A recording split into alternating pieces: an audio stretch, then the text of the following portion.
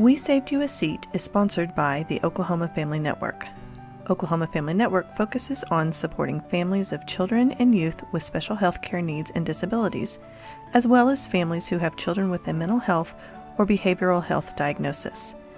Oklahoma Family Network provides families with emotional support, resource navigation, parent-to-parent engagement opportunities, and wants to ensure quality health care for all children and families by building strong and effective family-professional partnerships. First of all, it's super nice to meet you. I really appreciate you doing this. Obviously, you have been through a lot, a childhood cancer diagnosis. So why don't we start off with you just telling me and the listeners out there about you and your family and kind of what brought you into the childhood cancer world. So I am Michelle Gamble. I'm married to my husband, Bobby, for 28 years. We have two girls. They're currently 28 and 23. And we were just living the life, American dream. Abby Shea was playing softball all the time in a travel ball team. And my oldest daughter was just tagging along with us. We played a lot of softball in the summer of 2013. And Abby became kind of ill, but nothing that you wouldn't, nothing that would be too terribly concerning. She would have headaches here or there, a bloody nose here or there. And it wasn't too concerning at the time because I grew up having bloody noses. Bobby, my husband, had bloody noses all the time and still does from sinus and allergy things. And so that's kind of where our story started. So it was bloody noses that just you really weren't thinking twice about. And you said you have a 28 and a 23-year-old, and so Abby Shea is your youngest, is that right? So she's a 23-year-old, and all of this happened in 2013, is that right? Yeah. She was 15. She had just turned 15. And so we were playing softball on this travel team, and I don't know, she just started having these headaches. And they were getting more consistent. And then now it's time to play school ball because travel ball has ended and now we're into school ball. And they've asked her to play up as a freshman on the high school team. And so things are going really great for her. She keeps complaining about these headaches. And so I keep giving her Tylenol and they'll go away. And then the next day she'll have another headache. And so by this time we're about 5 days into headaches. And so I'm thinking something definitely is wrong. This is not common. So we go to an ER in Ada, the Carl Albert Indian Hospital. We were seen at this point. It was kind of a traumatic experience because they told us that after a series of tests and blood tests and multiple blood tests, because the doctor thought that her blood tests were getting mixed up with somebody else's. That sent an alarm off. And so I promptly asked him what in the world is going on. And he said, well, I'm not sure, but her blood test is not coming back normal. And I think it's just a fluke thing. So I'm going to have another blood test taken. And I probably need to do a lumbar puncture. And of course, all of this is foreign to me. So I'm asking him why and what are we doing? And then the blood test comes back that her bone marrow is not making at this point. And so that sets off an alarm. And then, of course, he gives her morphine to start the procedure for the lumbar puncture. And then he kind of stops in the middle of the lumbar puncture and he says, I'll be right back. And he comes back and he brings masks and he brings his nurse in and he asks us all to put masks on. And so my oldest daughter's with her. And so at the time they're 15 and 20. And of course I'm pedaling up because I'm not sure what's going on, but I think I have an idea of what could possibly be going on. And so I run outside and I grab him really quick and my husband's with me. And we ask the doctor, just point blank, what is going on and tell us, be upfront and honest with us. And he said, well, I'm not sure, but her bone marrow is not working. And so I said, well, explain this to me because when you're being told all this, your mind just goes to a blitz and you're not even you don't even realize what's happening, or how all of this functions together. And so, of course, I knew what bone marrow was, but I didn't at the time. I mean, it all just is a blur. And so he says, well, her red and white cells are not making, her platelets aren't making. And so we're going to send her to Children's promptly. I mean, as soon as we get an ambulance here, we're sending her off. And so my husband and my oldest daughter leave to go home, get clothes, contacts. I mean, all the stuff that I need, contacts, chargers, soap, deodorant. They leave, they go home, they take the vehicles that were driven over there. They go home and load all that up, and they beat Abby and I to the hospital in the ambulance. And so we meet them at Children's. And so after a series of events at Children's, they think it's like an anemia, aplastic anemia is what she was diagnosed with. And but then all of a sudden, her bone marrow starts making while we're in the hospital that week. And so they do a bone marrow biopsy, and but that nobody ever does the LP. And so she starts getting better and better and better. And so they send us home, and the aplastic anemia kind of, they were like, well, since her bone marrow started making, we can't say that that's really what it is. So we think it's idiopathic thing that has happened with your child. But if she has problems, you need to bring her back. So that was in August of 2013. The end of November of 2013, she wakes up and her face is swollen and it looks like Bell's palsy. And so I don't take her to the doctor right away because I'm thinking she's been under a lot of stress. This is Bell's palsy. And so I wait, I don't know, maybe a day or two, and I take her, and I take her to our urgent care here, and the urgent care says, I think you need to take her to the emergency room promptly. And so she's crying and I'm like stressed out. And so we leave and we go back to Ada, and they're like, oh no, it's just, it's Bell's palsy, Mom. You're right. It is Bell's palsy. And so they do these tests with her, not like blood tests or anything like that, but just sensory mode things. Yeah, it's Bell's palsy. We're going to send her home. We're going to give her some, not antibiotics, but maybe like a steroid pack or something. I'm not even really sure. And they send her home, and one of the girls at our church had Bell's palsy at the same time. And in a couple of weeks, her Bell's palsy like clears up, but Abby's never gets better. And so December, we roll through December. January, I take her to a softball camp in Stillwater. She is there with all of her travel ball buddies because they all were there. And one of the moms was like, why don't you smile, Abby? Why aren't you smiling? Well, it's because one side of her face was drooped and she couldn't. And I noticed that she wasn't really hustling at the camp. And I thought, wow, something's not right with her. So that was January. So that starts a series of events of going back and forth to the ER multiple times. And I can't even tell you how many times, because it was so many that when they saw us come in, they would kind of chuckle, like, here comes the Gambles, because they think something's wrong with her daughter.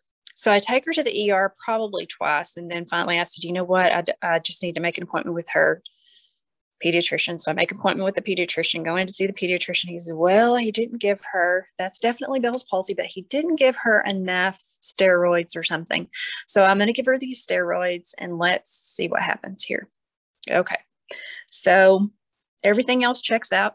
He did a blood test. This is probably sometime the 1st of February. He did a blood test. He tested her for a lot of autoimmune disorders. She tested negative for all that. And then probably about a week later, she calls me from school and, Mom, something's wrong. My tongue is going numb. The other side of my face is drooping. And so I said, okay. So I ran and got her. We took her back to the ER. They think that they need to do an MRI on her, but they can't really do that right now. They'll have to make an appointment to do the MRI. And they do all these tests. Nothing's wrong with your daughter. Okay. Something definitely is wrong, but we we are in that ER twice a week from then until was March, I think it was March 16th of 2014. And I finally called the dentist because she'd been to the dentist prior to that. And prior to that, we had been called from the school several times to come pick up our child because she's fallen asleep in class. She looks terrible. You need to take her to the doctor. Well, we've been taking her to the doctor. We're not getting any clear answers from anybody. I call her dentist because she'd been in for a cleaning, and he had seen her. And so she was like, Mom, it feels like all of my wisdom teeth are coming in at the same time. So I called the dentist and at home, and he said, Michelle, there's no way that does not happen. So he says, what does she look like? I said, well, she looks like a chipmunk, and she looks like maybe she has the mumps. And he said, well, he said, there's a study that's just like this thing that they taught us in school. So have her bite down on a dill pickle. And if it burns, then she probably does have the mumps. Well, so we did that. Nothing. And he said, Michelle, that's kind of concerning. I think you really need to go somewhere else, to a different doctor. So Monday we get up, I go into work for a little bit, and she calls me and she says, Mom, please take me somewhere. I feel horrible. And so I just loaded her up in the car, and we went to Children's in Oklahoma City. That is where we got our diagnosis of acute myeloid leukemia. And so there we are in the study hospital. And we get into the ER and we get checked in, and her breathing becomes really rapid. And one of the nurses is watching her. And so she runs out and she says, are you okay? And I'm noticing now that her breathing is off, and I'm thinking, why? I said, what happened? Like, we were just sitting here, and all of a sudden she's not able to breathe very much. And so, so I'm thinking it's anxiety. I'm thinking she's having an anxiety attack. So she says, I'm going to get you into a room really quick. So she comes and she takes us back for the triage part. And she says, there's a room, so I'm going to just go ahead and put you in it. And so she puts us in the room, which, it takes a long time, because then the nurse comes in, puts the IV in, and the doctors come in, and then they have all of the studying doctors.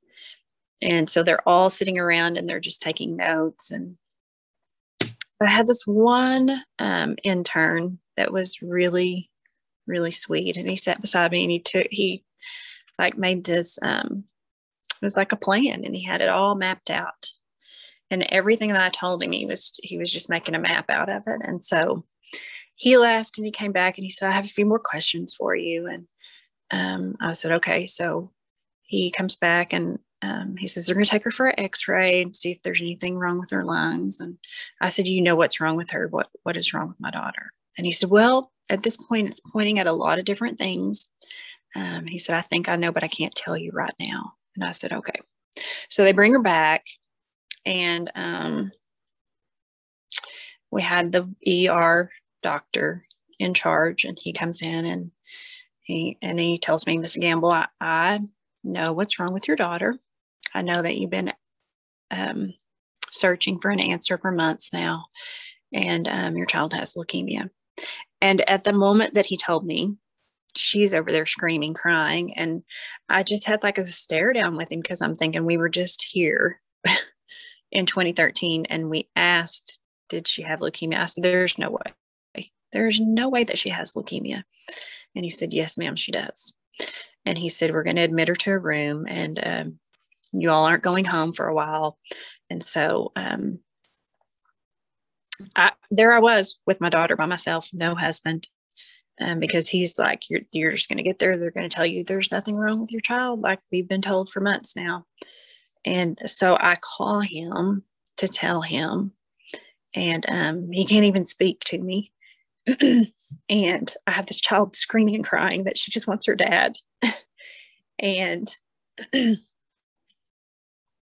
so finally, he had to have somebody bring him because he couldn't even drive. And I get her calmed down, and then we have to prepare and call all the family. And and then by that time, it's like 10 o'clock at night, because they're trying to get us into a room. And so they finally get us into a room, and Of course, we don't know what type of leukemia it is, but all of the doctors will show up in the morning to tell us what's going on. And so so we stay the night. We get in this little bitty room in the bone marrow transplant unit, and of course everything is so frightening. It feels like the walls are just closing in on you. But we had one doctor that was rounding, and when you're put in the hospital, you have, like, the nurses come in and ask you what's wrong and what has happened and what do you know, and then the doctor that rounds at night, he comes in and it's the same questions, and it gets monotonous. But at the same point, they don't know. They're not looking at a computer. They're just doing what they know to do. And so he comes in and he says, Mrs. Gamble, I'm sorry to hear about your circumstances. He said, I want you to know that we're here for you. And I said, yes, I know. And he said, if you need anything at all, just let me know. And I said, I will. And he said, there's one thing I want to tell you. And he said, I never try to push my religious views off on anybody. And I said, okay. And he said, but I want you to know that none of this works without God. Like, all the doctors, all the medicine, nothing works without God. And I said, I know that. And so to me, that was like, okay, God was telling me, okay, I have you. I have this, and I have you in the palm of my hands, and just rest. Because the days that were coming ahead were really, really tough. And so that started the beginning. And so the next morning we met with our doctor, and one of the other doctors that was on our team the last time, she came through. And so that gives you like a little bit of comfort, because you know that she's fighting for you. So then, the nurses that we had previous, they start showing up, and that gives you even more comfort. And so Abby started so they did a series of tests, and they came in and met with the family, and they told us that Abby had acute myeloid leukemia, and that her white blood cell count was at 110,000. That meant that all of the poisonous cancer cells, when they started chemo, that those 110,000 were going to like explode, and they would let out all the bad stuff, and it would just be like millions of cells exploding in her body. And so after the first treatment, it killed like 30,000 cells. And so we're like, good, we're attacking this. This is going to be good. She's doing great. And then she took a tumble, and when I say that, I don't mean literally fell, but she, her body quickly couldn't keep up with what was going on. And so her kidneys shut down. And so we found ourselves in the ICU for 6.5 weeks. And every day that the doctor would come in, he would say, Michelle, you realize that, she could do good today, but, in an hour or 2 hours or tomorrow, it could be worse than it is right now.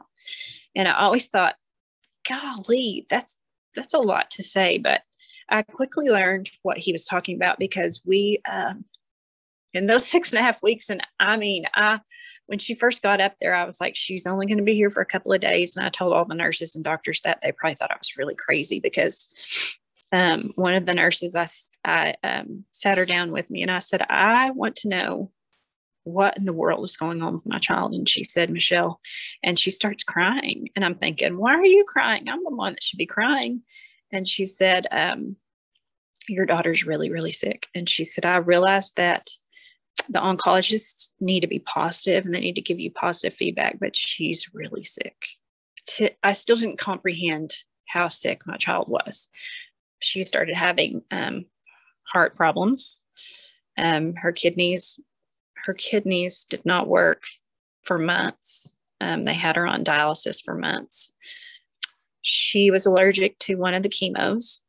And so she burned terribly bad. And so they did a test on her to see what really was going on, because they brought in the dermatologist, and the dermatologist said, you can't give her, something is making her sick, and something is making her body burn. And so we need to do some tests. And so they did some tests, and one was inconclusive, but one they felt for sure that it was Stevens-Johnson syndrome, which would burn from the inside out of her body because of this particular chemo. She blistered up. Her body descended multiple times. She filled with fluid. And so we felt like her liver might be shutting down, but after a series of multiple tests and sonograms, it showed that her liver was functioning fine, but we couldn't really figure out why she was filling up with fluid. And so they put in drain tubes to filter the fluid. Her lungs filled with fluids. Her eyes, they had to call in ophthalmologist because her eyes were, because she had swelled so much, and there's so much trauma to her body, there was like bleeding in her eyes. And so they had to call in the ophthalmologist. And so today she still has like a little black fleck in her eye that she can see part of your face, but not all of it. But it is getting better and better and better. It was touch and go in the ICU. I remember one day, and I just, every day was a good day for me because I could focus on something new and positive. And when you have a child with cancer, you live minute by minute. You don't think about the next day because you just have to get through the next minute. One day, it was kind of early on, and they had extubated her. It was one of the times that they had extubated her, and she was doing really good, but her breathing started getting off a little bit again. And so she started having this bloody nose.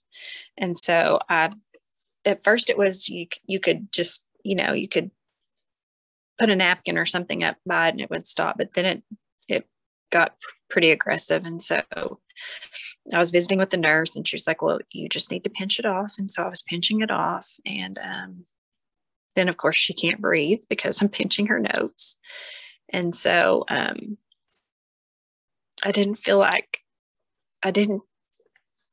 as a mom, didn't feel like the nurse was doing enough to help me. And so I left the room and went and got the respiratory therapist that I've become friends with. And I said, I need your help. Because I knew that she had been on a BiPAP. And so I knew she needed that breathing device. And so I ran and got her, and she came in and she said, well, Michelle, if we can't get her to quit bleeding, we might have to intubate her again. And I said, oh, it's going to quit. We finally got it to quit, and we put the BiPAP back on. And I had stepped out of the room because some friends of her had showed up. And so I was very protective of her when she was in the ICU, and I didn't hardly let anybody in to see her.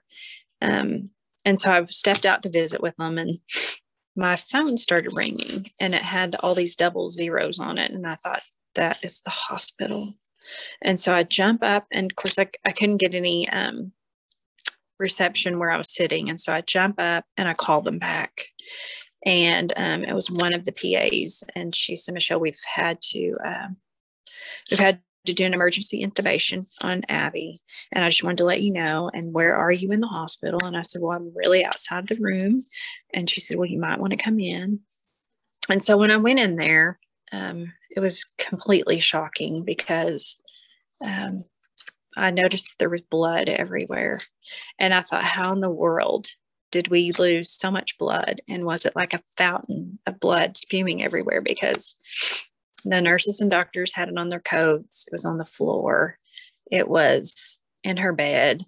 And of course, they're all shook up. And some of them are really tearing up and crying. And I'm thinking, what just happened to my child? And so they said, Michelle, we had to do an emergency intubation. She was bleeding profusely.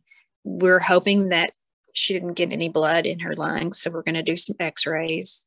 So they bring the x-ray machine in, and they do all these, and thankfully there was no blood in her lungs. She would have like rapid heart rates, and they would have to pack her in ice at night because her fevers would get so high.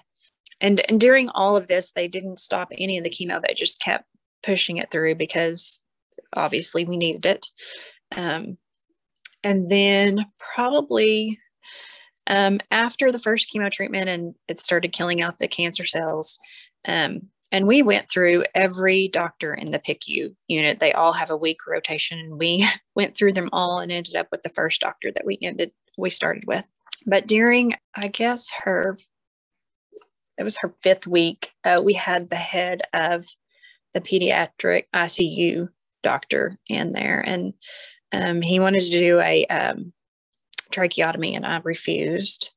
And so we kind of had some words. It wasn't ugly. We just had some words. And he said, well, you leave and think about it. He said, but I think this is what needs to happen, because if she were an adult, she would already have a tracheotomy, because being on the ventilator this long could cause pneumonia, and we don't want that.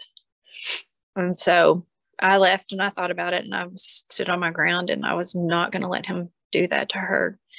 At this point, she was having continuous dialysis because her kidneys were not working at all. They just weren't working. There were 2 times during that period that they feel like she might have urinated, but there was no hard proof that for sure fact that she did. And so so she's on the dialysis. He's wanting to do that tracheotomy. And so I'm just so flustered and so upset. And so during this whole time, I always had a friend or a family member that sat with me during the day. And so I left, and I told my friend what was going on. I said, I just got to go for a walk right now. And so she told me to go for a walk. And I came back, and the doctor came back in to visit with me. And he said, I don't think I'm going to do that tracheotomy just yet. He said, I thought that she had all these cancer cells everywhere. And he said, I didn't look far enough into her chart. And it seems like things are looking up for her. And I said, okay. So basically they had the cancer, the leukemia under control. And, so the next day he told me that her lungs were filling up with fluid and that he needed to, put a tube in her lungs. And so I conceded with that. And then the next day he called me and he said, I really want her to, she started filling with fluid again. And he said, I really want her to go to surgery, and I want her to have this catheter put in that we could do. It would serve 2 purposes. It would serve to drain the fluid, and then it would serve to do dialysis, a particular type of dialysis. I think it's that paracentesis. I can't even remember what it's called. But anyway, it turned out that was a good idea. And so they sent her to surgery, and they started draining. And once they started draining the fluid, it was a good thing, because about 2 days of draining that fluid, she was back to her normal size. And it worked. And then things just started getting better for her, as far as in the ICU. Then the next week she was extubated, and then she just was always so, every time I would look at her, she would just be smiling.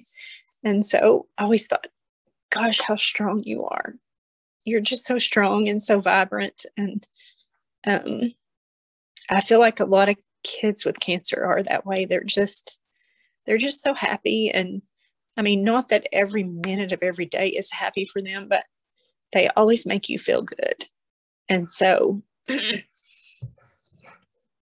we finally got to move her to the 10th floor.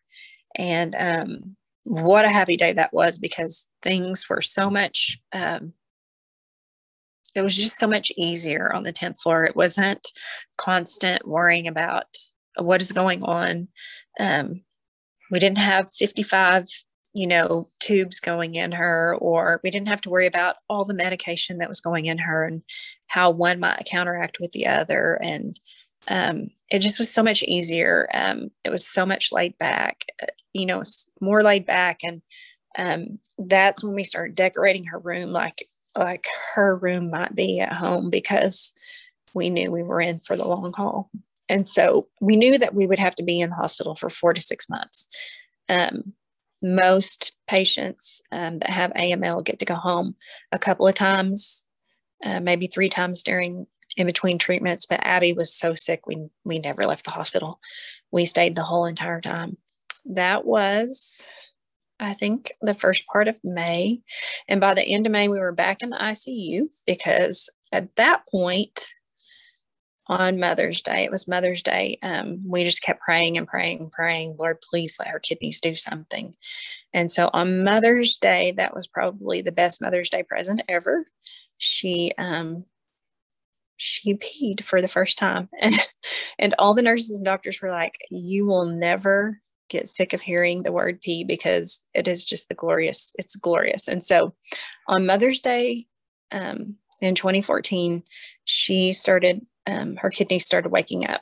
And so that was even a process in itself, because she was laying in bed and she kept saying that her back hurt and her back hurt. And we had one of the sweetest nurses, and I think all of our nurses were really sweet. We had the most spectacular experience. If you can have a spectacular experience at Children's Hospital, we had it. They treated us like family, and they were like our extended family. And so we had a really sweet nurse, and she said, well, let me just do like a bladder scan. And she did, and Abby's bladder was full. And of course, because her kidneys hadn't done anything in so long, and she had been on dialysis. And by this point, when we got to the 10th floor, they had moved her to adult dialysis, where they might do it like every 2 days or something like that.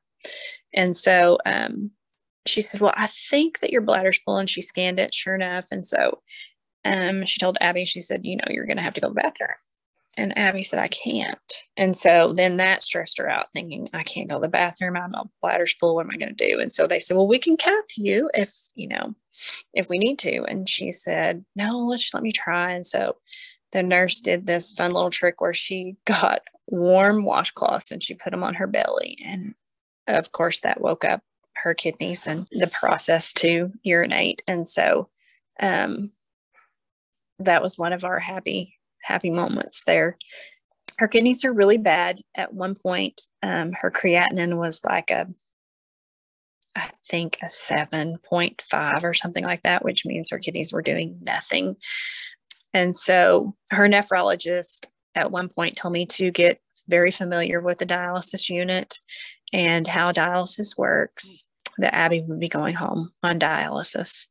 And so I was the mom who from the very beginning said, if you have anything to talk about, if we need to talk about anything, we can talk about it, but don't speak anything negative over my child. When he said that, I could feel myself getting really red in the face. And so I said, doctor, can I see you outside? And he said, sure. And I said, I don't want you to say that anymore in front of her. And I don't want you to speak it in front of her anymore. And I said, I serve a mighty God, and I know what he's capable of. And I'm praying for a miracle here. And so I need you to stand in agreement with me. And he said, well, Miss Campbell, I sure hope that you're right. He said, I've seen miracles before, but I sure hope that you're right. And so I said, well, let's just see. And that conversation actually happened right before Abby started. Her kidneys woke up. And so when they did wake up, he came and visited me, and he said, Michelle, I can't believe that this just happened, because he said, I've never seen this happen before, not to this extent. And so I said, well, put it in your book and tell everybody about it, because it's this is a miracle for sure. So we tarry on, and so then we start bringing in physical therapy. We start trying to introduce foods, because she's been living on TPN, and the food thing didn't really go all that well. I mean, I'm not even sure how she lived or survived, other than she just lived off of the TPN. She would eat a little bit here and there, but because her stomach really hadn't had anything in weeks, at least 2 months, it was really hard to digest and keep it down. And So she could keep a little bit of maybe like toast or some biscuits, maybe a little bit of bacon every once in a while, and some protein drinks, a little bit of protein drinks, but not really a lot of anything. And then, so the physical therapy and occupational therapy come in, and we realized quickly that she can't even really stand all that long. When I would shower her, she could make it to the shower and sit down, but she was really tiny. She was a 140-pound pure muscle softball player that went to 90 pounds really quickly. And so she just looked like a bag of bones, basically. And so we realized that was not working out very well. So they would come more periodically, but standing for periods of time would get her. And so they would give her things to do, like draw on her mirror or stand and brush her teeth. It would hurt to stand. Her feet would hurt. And so her dad and I quickly learned that we probably need to be walking her a lot in the halls. And so we started walking her a lot. And she didn't always like it because it was painful, but she did it to appease us. And so time carries on, and we've made some lasting friendships in the hospital and with our nurses and our doctors, and they've been so sweet, and they've been very accommodating to us all. And, we even met, her big thing was wanting to meet Patty Gasso and the Oklahoma softball team. And so that happened while she was in the hospital, and that was pretty legit. And then she met Sherry Cole and some of the basketball team players, and that was pretty cool too. And then she really didn't come out of the room a whole lot. I remember we finally got her to come out of the room on the 4th of July because I had thought, oh my goodness, we've been in the hospital this whole time. Easter, Mother's Day, Father's Day, and we really haven't celebrated a lot. And so I'm not letting this 4th of July go without doing a celebration at the end of this hall. And so I got with one of the other mothers and I said, my daughter's coming up, my oldest daughter's coming up, and we're going to go grill some chicken, some stuffed grilled chicken, barbecued chicken on the grill, and I'm going to make a chocolate cake. I want y'all to join us. And they were like, oh, well, we'll make hot dogs and we'll bring up a fruit platter. And her mom had brought up like these cake pops that were the 4th of July, and we decorated down there, and we had like little glow rings. And it was a 4th of July party on the 10th floor. And it was just the most amazing thing because I was just so happy that we could all celebrate. And even some of the other cancer kids came and celebrated because we wanted everybody to have something, and we sat at the end of the hall that night and we watched the fireworks, which was the last of Abby's chemo treatments. And she had just began the first one, the first part of that one that day. So we didn't get to stay up very long because she started getting sick, but we had the best time. And I don't even know if she ate any of that, but it didn't matter. I think she might've had some watermelon and some strawberries, but we had the best time. And it was really like, okay, we're going to be okay.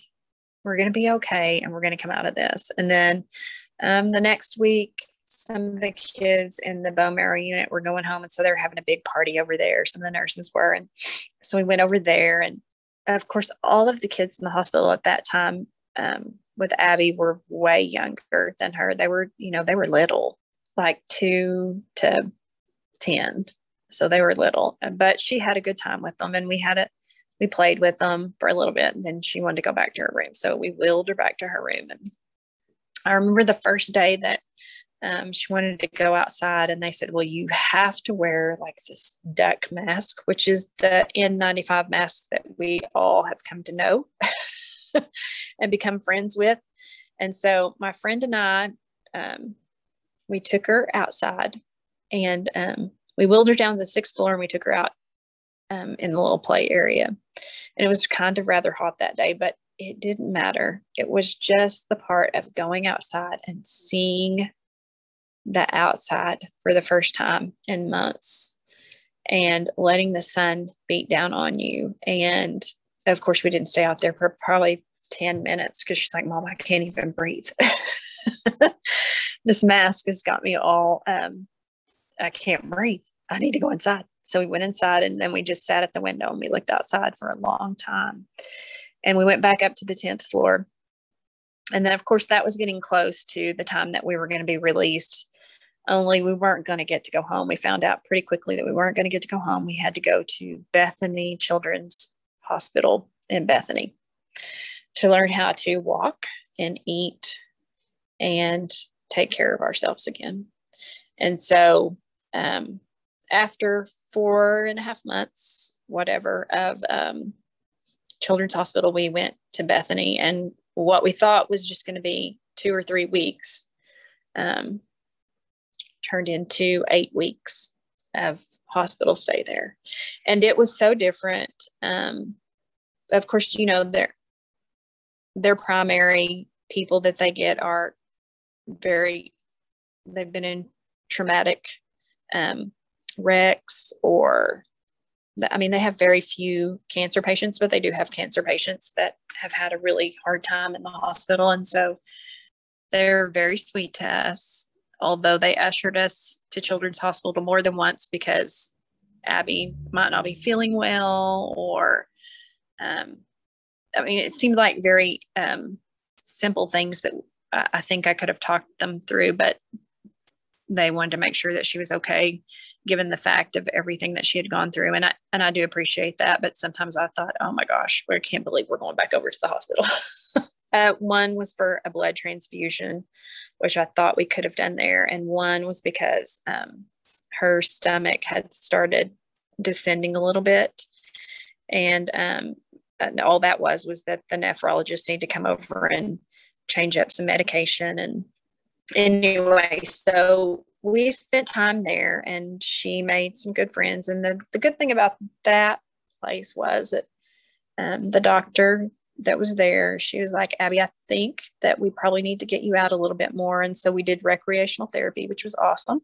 And then she would let me take her out, like for lunch or dinner, although Abby didn't really eat all that much, but she would let me take her because she felt like it was important that Abby get out, you know, out of the 4 walls that she was in. She did really well, and she would do her occupational therapy and her physical therapy probably like 3 times a day. And we got her into eating and walking, and she had a little bit of struggle with eating. And so they finally dropped an NG tube down her nose. And we came home. When we came home, we had like a big parade for Abby because she had been gone for so long. And so we had a big parade in our hometown, and we brought her home, and all of that was super exciting. And we came home with the NG tube, which was a little nerve-wracking.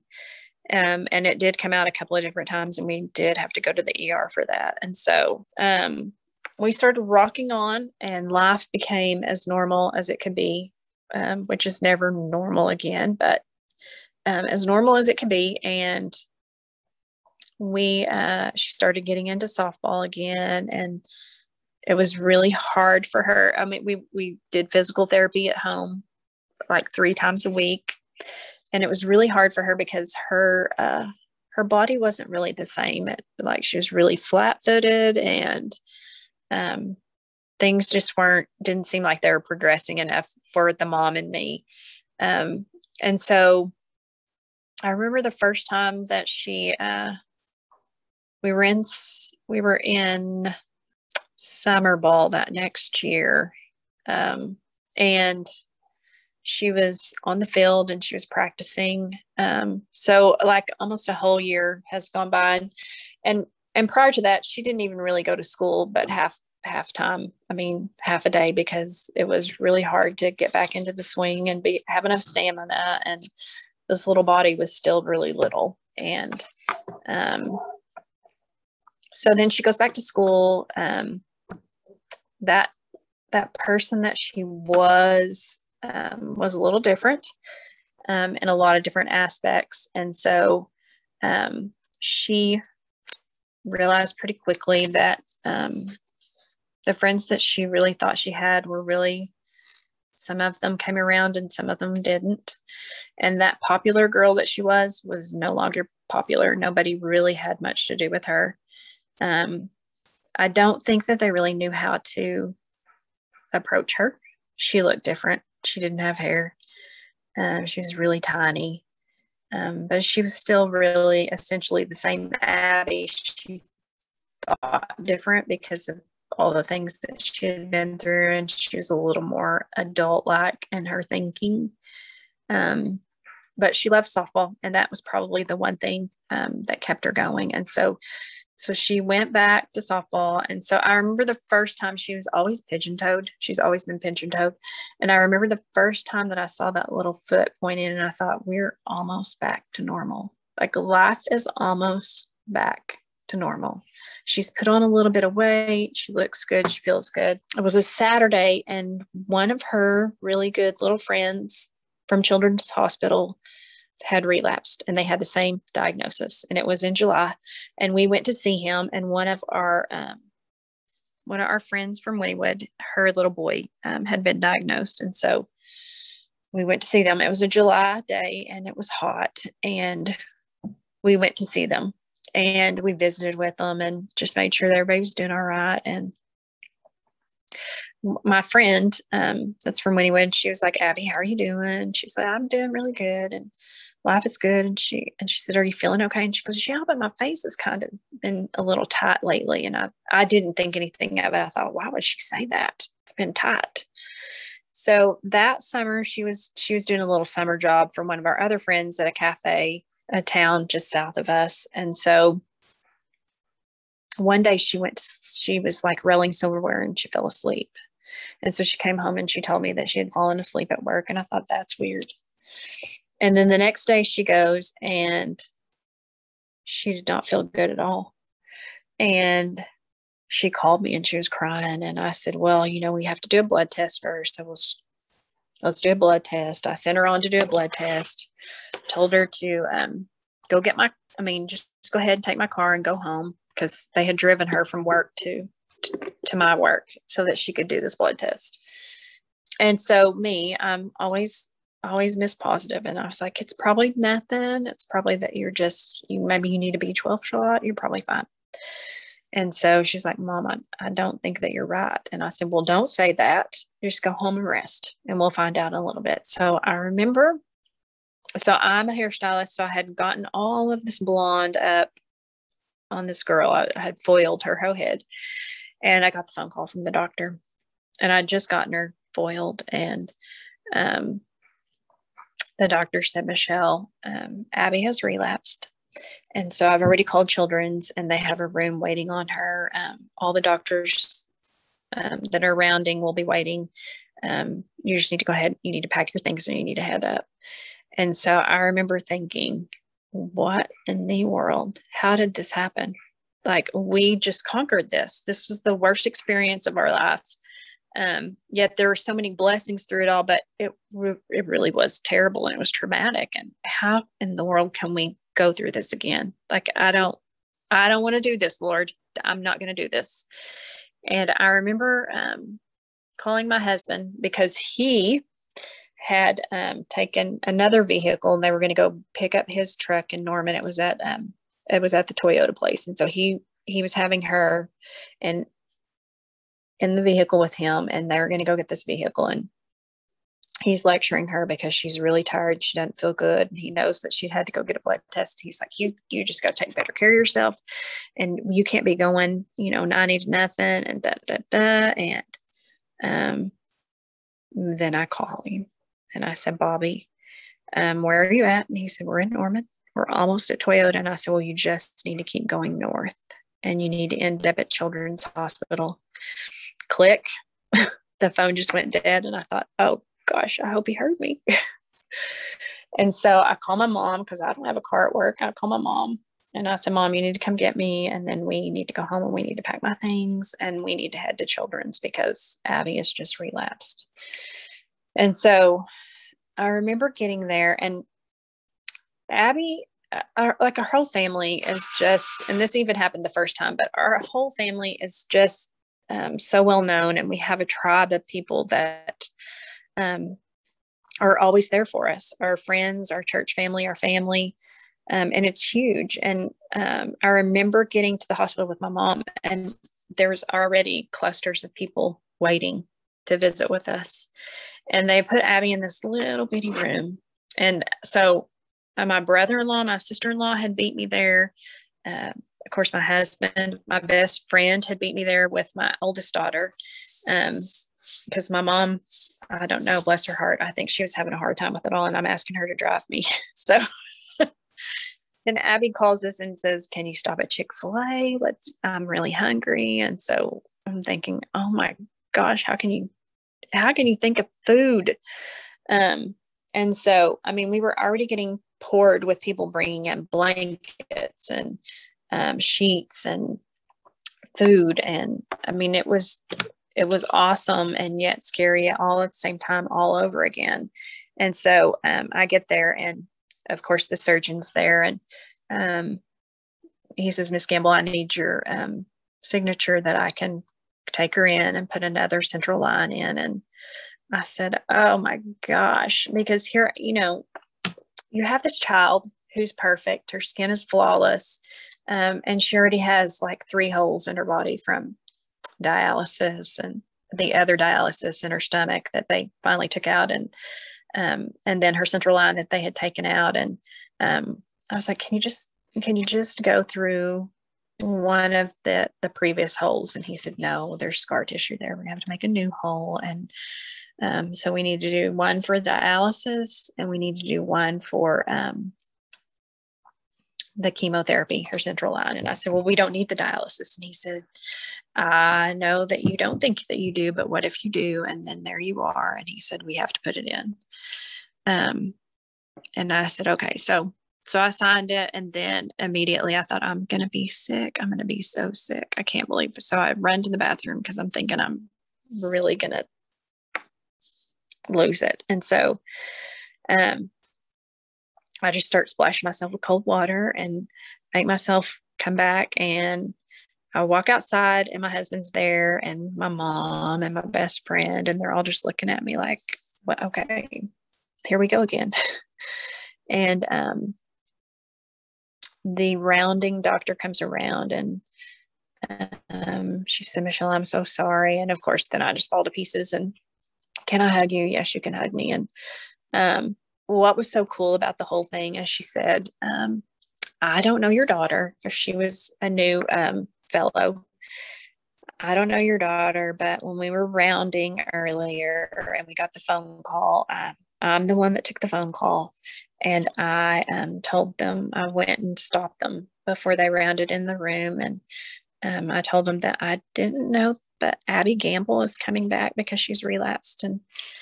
And our doctor, who is our oncologist, said, we need to stop. We can't round right now. We just need to go like kind of into executive session, and we need to get Abby's file out, and we need to go over Abby's stuff. And she said it was the coolest thing. And to me, that is really cool too, because that means that my child is a top priority. And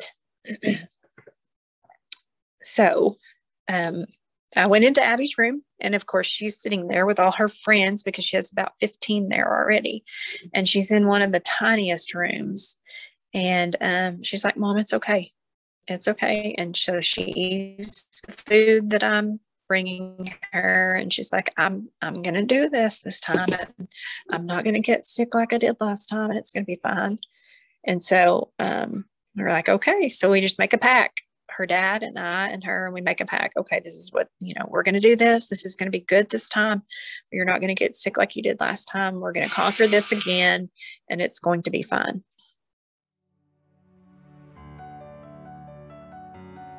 Thank you for listening to this episode of We Saved You a Seat. Oklahoma Family Network promotes family-centered care and provides tools so families can make informed decisions, advocate for improved services, build connections among families, and serve as a trusted resource in health care of children and young adults. If you would like to become a supporting family or get in touch with another family, please contact Oklahoma Family Network at oklahomafamilynetwork.org or by calling 405-271-5072.